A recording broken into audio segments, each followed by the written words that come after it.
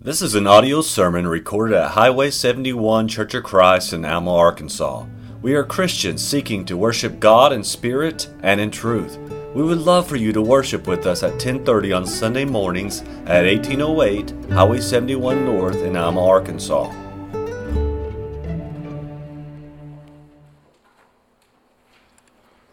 What comes to our mind when we think about the life of Jesus Christ? If you could sum up his whole being, his whole time on earth, in a few sentences, what would you say about Jesus? I find it interesting that a man that got to hang out with Jesus for 3 years, he got to be with them, as Kaylin said, when God blessed him with a new morning. You got to see how he reacted during the difficult times. Luke records Peter summing up Jesus' whole life in a few words. And this is what Peter had to say about his master. He said, "The Lord went about doing good, having compassion on the needy, the sick, and the sinful." Jesus' life was summed up in those words. But he went about doing good, having compassion on those that have need, those that are sick, and those that are sinful. And then I think about the Apostle Paul. He went around traveling to all the churches, starting churches, and this is what he preached day in and day out.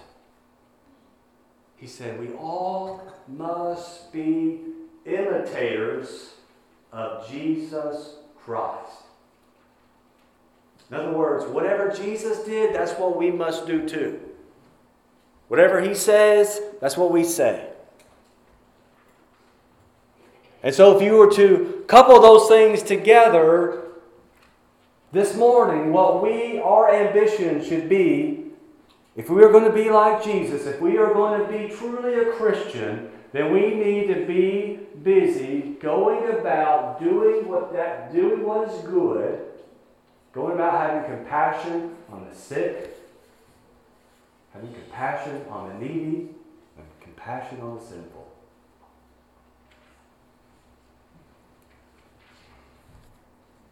I think about a time when Jesus, he walked in these two sisters' houses, or their house. And Jesus always had men with him. They were hungry. They had been walking all day long. They were his disciples that would someday be apostles. They brought their appetites with them. And so they go into Mary and Martha's house, and Mary and Martha being very hospitable, feeding these men, seeing to their needs. And all of a sudden, Martha just gets fed up. You know how sisters get along. They're always fine. Martha says to Jesus, who Mary, her sister, was just sitting at his feet, just listening to him, not helping. Remember what Martha said? Lord, do you not care that I'm doing all the heavy lifting while my sister is just sitting at your feet listening to you? Get her to help me. Come on. She was very proud of herself. And the Lord said something to her that I just want to remind us of this morning. Jesus Christ, our Lord, the Creator of all heavens and earth, said to her, Mary, or Martha, what you're doing is important. It's good. You're seeing to the needs of others. But your sister, Mary, she's choosing the best. What you're doing is good, but what your sister is doing is better. Sometimes in our lives, we get so distracted about taking care of our families, going about making a living, that we forget about the needs of others. We're not doing anything wrong, but we're not choosing the best. And what the best is going about doing good, having compassion on the needy. What is compassion? Have you ever just looked up the word compassion? I hadn't done it in quite some time and needed to refresh my memory. And this is what the dictionary has to say about compassion. It's to have sympathetic consciousness of others' distress, coupled with a desire to alleviate it. So what we learn here is that compassion is not just feeling sorry for someone's troubles, but it means that we take one step further and act on that, and that we do whatever it takes to alleviate their distress. That's what compassion is. And that's what Jesus spent his life doing. So this morning we have 3 points that we're going to be looking at. We're going to talk about compassion towards the sinner, compassion towards the sick, and compassion towards the needy. That is our 3 points that we'll be looking at. So let's start with the first one. Compassion towards the sinner. And I want to read a couple of verses here that I think will help us to understand the compassion that Jesus had towards sinners. In Luke chapter 9, verses 51 through 56, we're going to read that. Again, we're talking about compassion towards sinners. Jesus says, or Luke writes here, "Now it came to pass, when the time had come for him to be received up, that he steadfastly set his face to go to Jerusalem. And he sent messengers before his face. And as they went, they entered a village of the Samaritans to prepare for him. But they did not receive him, because his face was set for the journey to Jerusalem. And when his disciples, James and John, saw this, they said, 'Lord, do you want us to command fire to come down from heaven and consume them, just as Elijah did?' But he turned and he rebuked them and said, 'You do not know what manner of spirit you are of. For the Son of Man did not come to destroy men's lives, but to save them.'" There is a lot that we can gain from these verses. We don't have time to really unpack everything, but one of the main points that we want to look at is that Jesus and his disciples, they came across a very sinful people. And James and John's first instinct was, let's condemn them. Let's condemn them. Let's rain fire on them, and let's just destroy them. Let's wipe them from the place of this, wipe them away from the face of this planet. But Jesus says, he rebukes them. He says, "You have a spirit about you that is not of me. It is not of God. You have a spirit of the devil." That's what they had within them. Who is Satan? He is the condemner, the accuser, but not God. He says, "I come to save the sinner, not to destroy the sinner." That was Jesus' mindset. That was the spirit that he manifested inside him.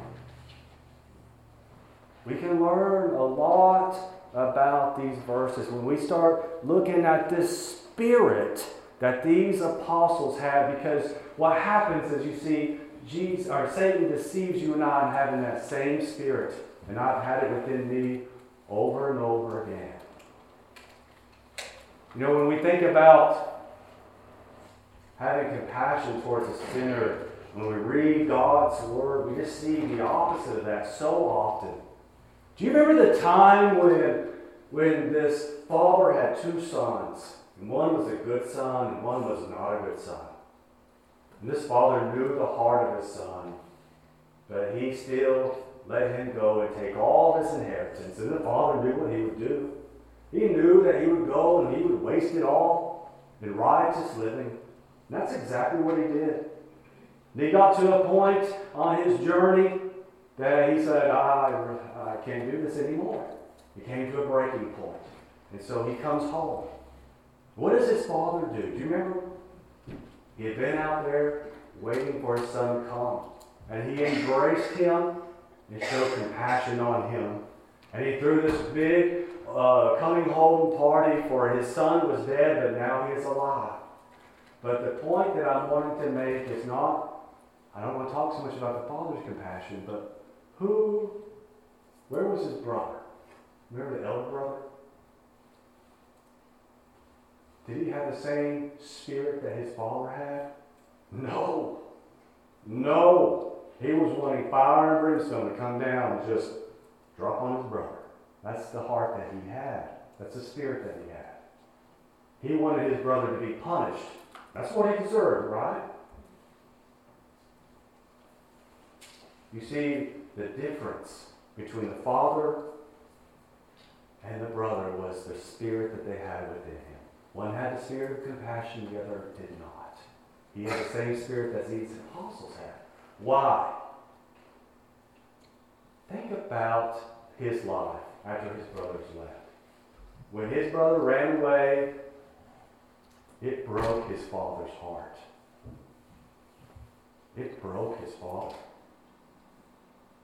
As it would any parent in here. And so his older brother, got to live with his dad and see his brokenness each and every day. To see him grieving and going out every evening looking to see if maybe his brother would come home. His brother had to carry all the extra weight that his brother just dumped on him when he left. You see, he was directly affected by his brother's sin. And so when it came to forgiveness, having compassion, having mercy, he was like, not going to happen. So many times, we're all about having compassion on those that their sin doesn't directly affect us. It's easy to see how another person needs to forgive a sibling or their child or their...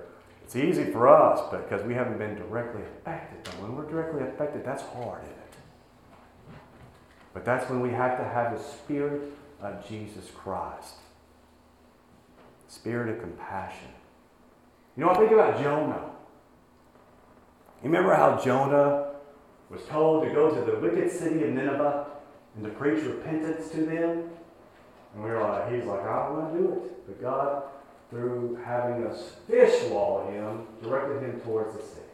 So he finally gets there, and he preaches what God told him to preach. And it caused the whole city to drop to their knees and repent. And was Jonah happy about that? No, he wanted to die. Why? Because he did not feel like they deserved compassion and mercy and forgiveness. He'd rather have seen them be buried in fire and brimstone. He wanted judgment to fall down upon them. What do we learn from that? Well, when you start really looking at the city of Nineveh and their specific sins that they committed, you understand a little bit why Jonah was hesitant. You see, this Nineveh, they committed sins against God's people that were unforgivable. Some of the sins that they committed, like I can't even speak about this morning because of sensitive ears. And so what we learn from that is how sometimes we're very forgiving about some sins, but there are some sins we just can't forgive. You know, I think about the apostles. They were probably some of the most prideful, arrogant men that the world has ever seen. But yet they were ready to cause fire and brimstone to fall on this Samaritan city. Right? They were jealous and envious. They were greedy. We could talk a lot about their sins. And that's sometimes us too. It's like, we're okay with some sins, but there's some sins that we rate in our mind that are just unforgivable. And that's kind of where Jonah was at. That's not okay. That is not okay. A transgression to the holiest of holies is a transgression. Or it's still a piece of bubble gum or something more severe. I think about that scene when you have all these righteous men. I just want you to picture these righteous men. They're revered and respected before all. Picture these men in a courtyard with big old rocks in their hands. Picture them, their chest all out, all righteous, and they were ready to condemn and to stone a sinner. And oh, how she deserved it. She was caught in the very act of adultery. She was going to die. Remember what Jesus said? He said, in all his wisdom, he that is without sin, let him cast that first stone. One by one, from the eldest man there to the youngest, they dropped their rocks. There's so much to this story. You know, they were all about following the law, but they really weren't, were they? There were two guilty people, but yet they only brought one. So what do we learn from that? The law caused them, or had them to bring both guilty parties to be judged.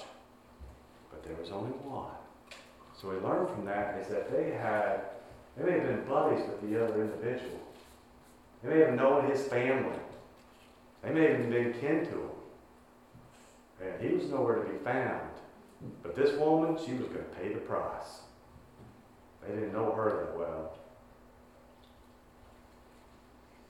You see, sometimes we're willing to forgive this person for a sin, but when this person does the same sin, oh no, they're going to be paying the price. You know, when our children, when they commit a trespass against us, they're pretty easy to forgive, aren't they? But when another child does the same thing, oh no. No. Not going to happen. And we can go on from that. When it's a family member, when it's our best friend, we kind of just show a lot of grace and compassion and leeway. But there are certain individuals that may do the same thing for whatever reason. They're going to pay the price. That's not good. That's not having compassion, is it? You know, there was a time when I was sitting at a restaurant, and I was eating my food, and people that know me here know I'm pretty observant, and I just kind of like to watch people. I was watching this young waitress, and she had a tray of food that had about 8 plates on it. 8 plates of food. It was heavy. She was serving this table. She was walking to this table, and she was just about there, and she lost her footing, and there that tray just goes falling.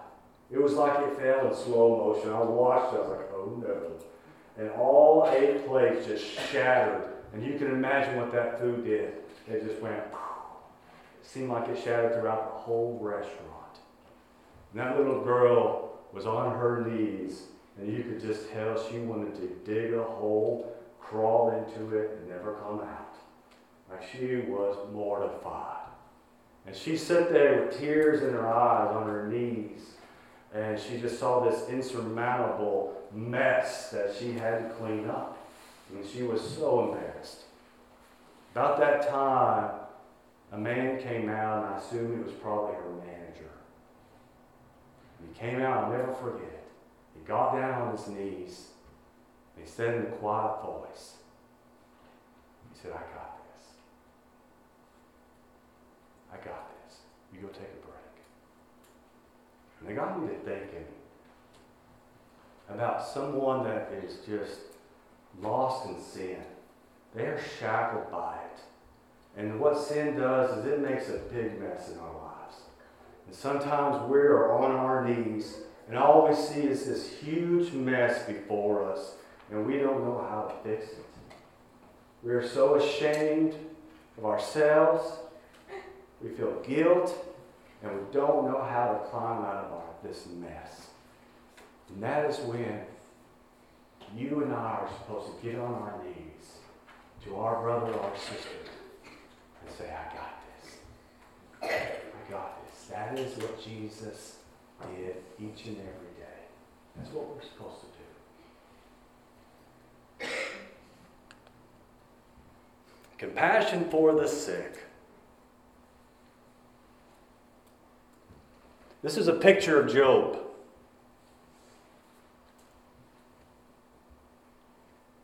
Job had just lost everything that he had ever worked for in his life. It was gone. Job had lost 10 of his children. He would never see them again this side of eternity. Job was smote with a disease that was compared to leprosy, one of the most painful, dreadful diseases known to man. And there he lay. Then we have, story picks up to where 3 friends come to visit him. I want us to notice that after a while, he called these 3 friends of his miserable comforters. Why did he say that? The reason why he called them miserable comforters is because they just knew in their heart of hearts that he had committed a sin to deserve all this. They just knew that if they could just figure out what that sin is, he could repent and then all would be restored again. They had good intentions, I feel. They were his friends. You know, sometimes we do that as well to the sick. I know I'm guilty of it. I'm like, when someone's having heart problems and they're about my age, I'm like, let me tell you how I can fix you. You're going to start delegating some of your responsibilities. You're going to work fewer hours in a week. You're going to start, working out a little bit, and you're going to have a lot less heart problems. Or, hey, what we can do is we're going to put you on a diet. You need to lose 50 pounds. And we're going to put you on an exercise regimen. This is kind of what his friends were doing after a time. They were trying to fix the situation. Sometimes that's not what we need to be doing. Well, these guys get a difficult rap, but they did some things right. And that's what I want us to focus our attention on this morning. What they did right. Number 1, they showed up. Amen. How many times do we talk ourselves out of showing up? Like, well, I'm not just really close to that person.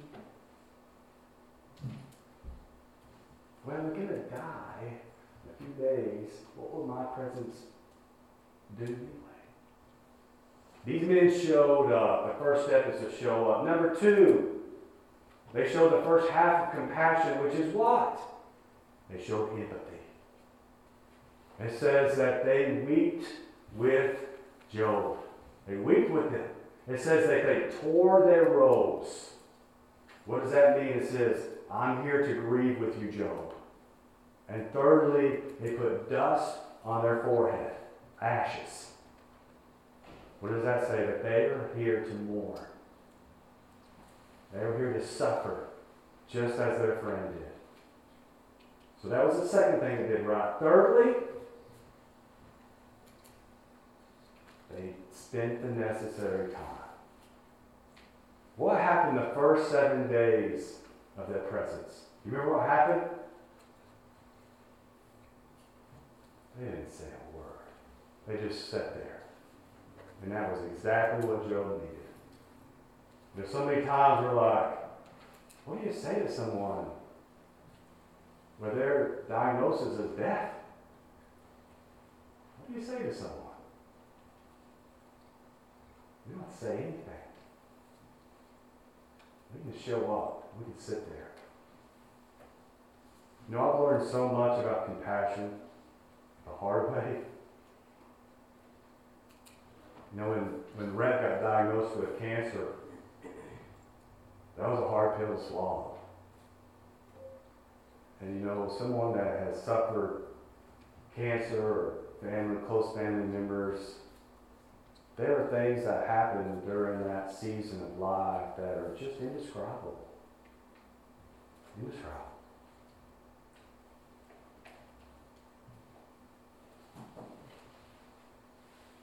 But the beauty of Brett's situation is we've been taught compassion by you and by others. And that's the beauty about compassion, is how it can teach people. I think about how many times that we have just wanted to give up. Our endurance tank is empty. Then we'd go out to the mailbox and we would find a letter, a sympathy card, or there'd be a meal that was delivered to us. Maybe one of y'all would offer to take our child to this event or that event, or to keep our child in your home. Then there was that phone call that we received, that text message. There was that text that said, I'm praying for you. There was that care package. There was that financial assistance. There was that in-home visit. On and on I could go. When we didn't think we could put one foot in front of the other, that gave us the strength. That gave us the endurance. That gave us the hope and the inspiration to keep putting one foot in front of the other. And that is the beauty of compassion. We have to show up.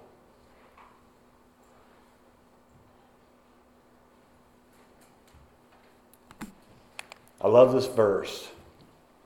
I can't understand it, but I love it. Mark 1 and 40 and 41. It says, Now a leper came to him, imploring him, kneeling down to him, and saying to him, If you are willing, you can make me clean. Oh, what faith. And Jesus, moved with compassion, stretched out his hand and touched him. And said to him, I am willing, be cleansed. Jesus healed a lot of people. That doesn't shock us, does it? But touching a leper, that shocks me. That shocks me. Sometimes having compassion for the sick causes us to get out of our comfort zone. Sometimes it causes us to make a sacrifice, do things that make us very uncomfortable.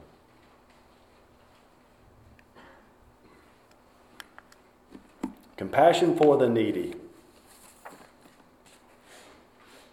Like I was saying earlier, I've learned a lot about compassion by others because I didn't have it within me.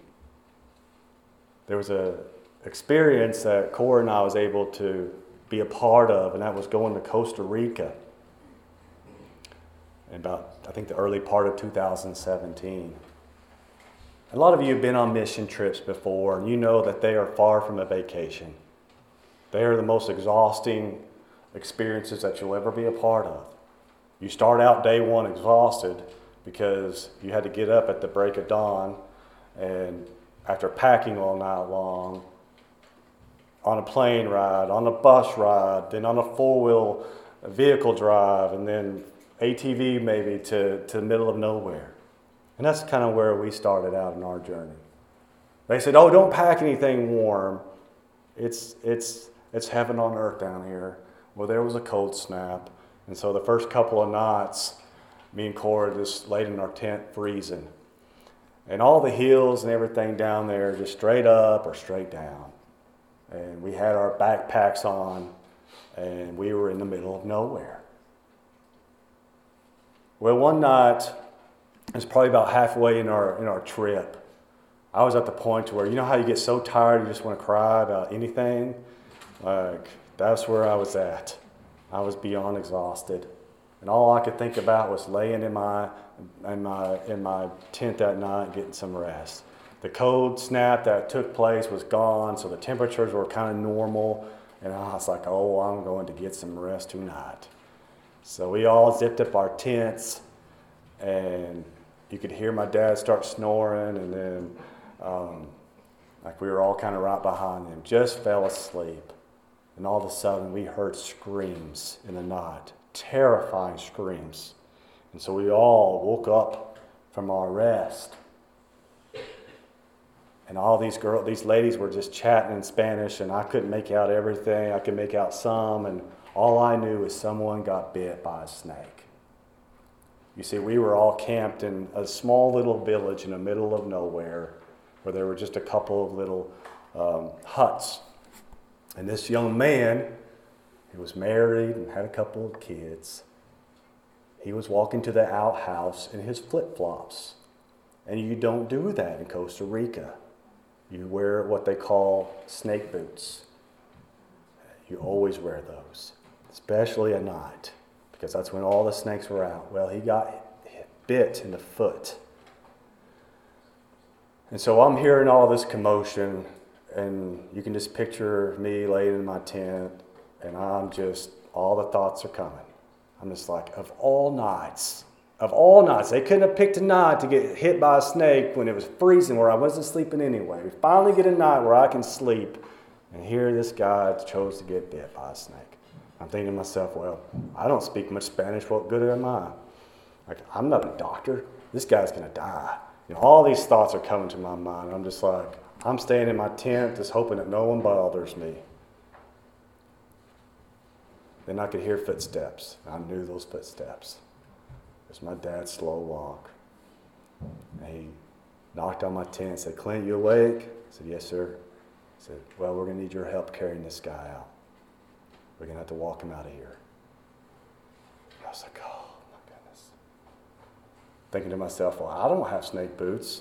I have low-top hiking shoes. And I'm going to die. That's all I could think. Just all these selfish thoughts came to me.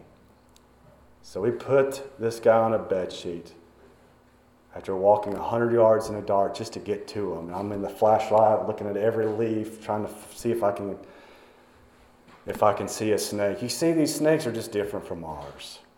They're different. The snake that bit this guy is the most dangerous reptile in the whole wide world. This snake is the most dangerous reptile in the whole wide world. Why is that? Because it's killed more people than any other reptile. This little snake's called the fer-de-lance. Why is it so dangerous? It's not the most venomous, because when it strikes you, it puts enough venom in you to kill 3 people. And so that's why it's so dangerous. And it doesn't like it when you walk anywhere close to him. They're kind of aggressive. They're not going to chase you around the jungle, but if you walk in its presence, you will get struck. That's why they're the most dangerous reptile in the world. One of the most venomous snakes in all South America, Central America, and Mexico. They're everywhere. And you do not walk in the jungle without those snake boots. I did. Cora did. Didn't know. So we carried this guy out, and he had not long to live. And he was vomiting and using the bathroom all over himself and all over us as we're carrying him out. We had to carry him across a log, across a river. And so 2 of us had to do that as we're trying to balance ourselves. Then we get on this trail that's about a mile long, and straight up, straight down. And above that, on the other side of that trail, is just tall weeds. That's where snakes like to live, And so you can imagine 4 of us carrying this man. We were walking in the tall grass. I'm just thinking to myself, I'm going to die. Long story short, we get him to a clinic where then they could call an ATV. The ATV carried him to where they could get to a 4-wheel drive vehicle. That 4-wheel drive vehicle took them to where they could fly him out in a chopper. And he spent 8 days in intensive care. And now he's home with his children and his wife, and he lived. It wasn't because of me. It's by the grace of God and the compassion of others. I was just taught a lesson. I was taught just how selfish I am. That's what I was taught. I learned that having compassion on the needy sometimes will cause sleepless nights. Sometimes we have to dig in deep and find strength that we did not know we have, or endurance that we didn't know we had. I think about those that are needy around us. There are tons of people right this moment that had just lost a loved one, and they are grieving. Think about those that are going through financial strain, those that are suffering through a divorce, those that have lost a child to the world. Think about those that are struggling in a relationship, those that have medical problems, maybe chronic illness, those that are depressed, brokenhearted, those that are just needing the necessities of life. If this verse doesn't get to us, then I don't know what will. 1 John 3:17 and 18 says, "But whosoever hath this world's good, and seeth his brother have need, and shutteth up his bowels of compassion from him, how dwelleth the love of God in him? My little children, let us not love in word, neither in tongue, but in deed and in truth." How many times have we shut up the compassion within us? That we know we need to do something, we chose not to. We chose to stay in the tent. It's one thing to say, "Oh, that poor soul." That's one way to look at it. Another way is to do something about it. You know, the best story about compassion is the Good Samaritan. You see, there were two men that saw a need, but they kept on walking. There was one that saw a need, and he took action. And that's the difference between compassion and observation. Compassion without action is just observation. You've been a kind audience this morning.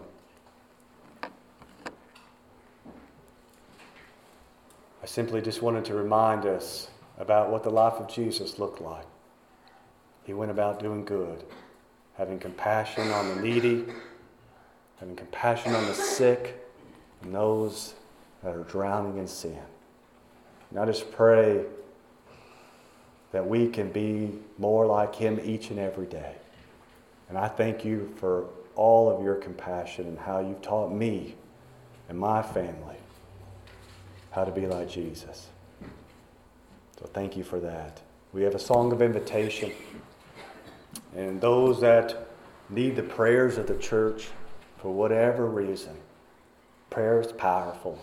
We offer this time because we all go through times when we just think whatever we're in is too much. And we need a brother or a sister to say, "Let me take that burden off of you." This is that time. And if there be any that would like to obey the gospel of Jesus Christ, we ask you to come now as we stand and sing.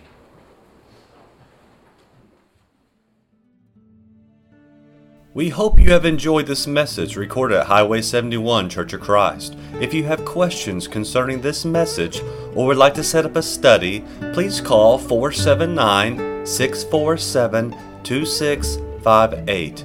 May God bless you.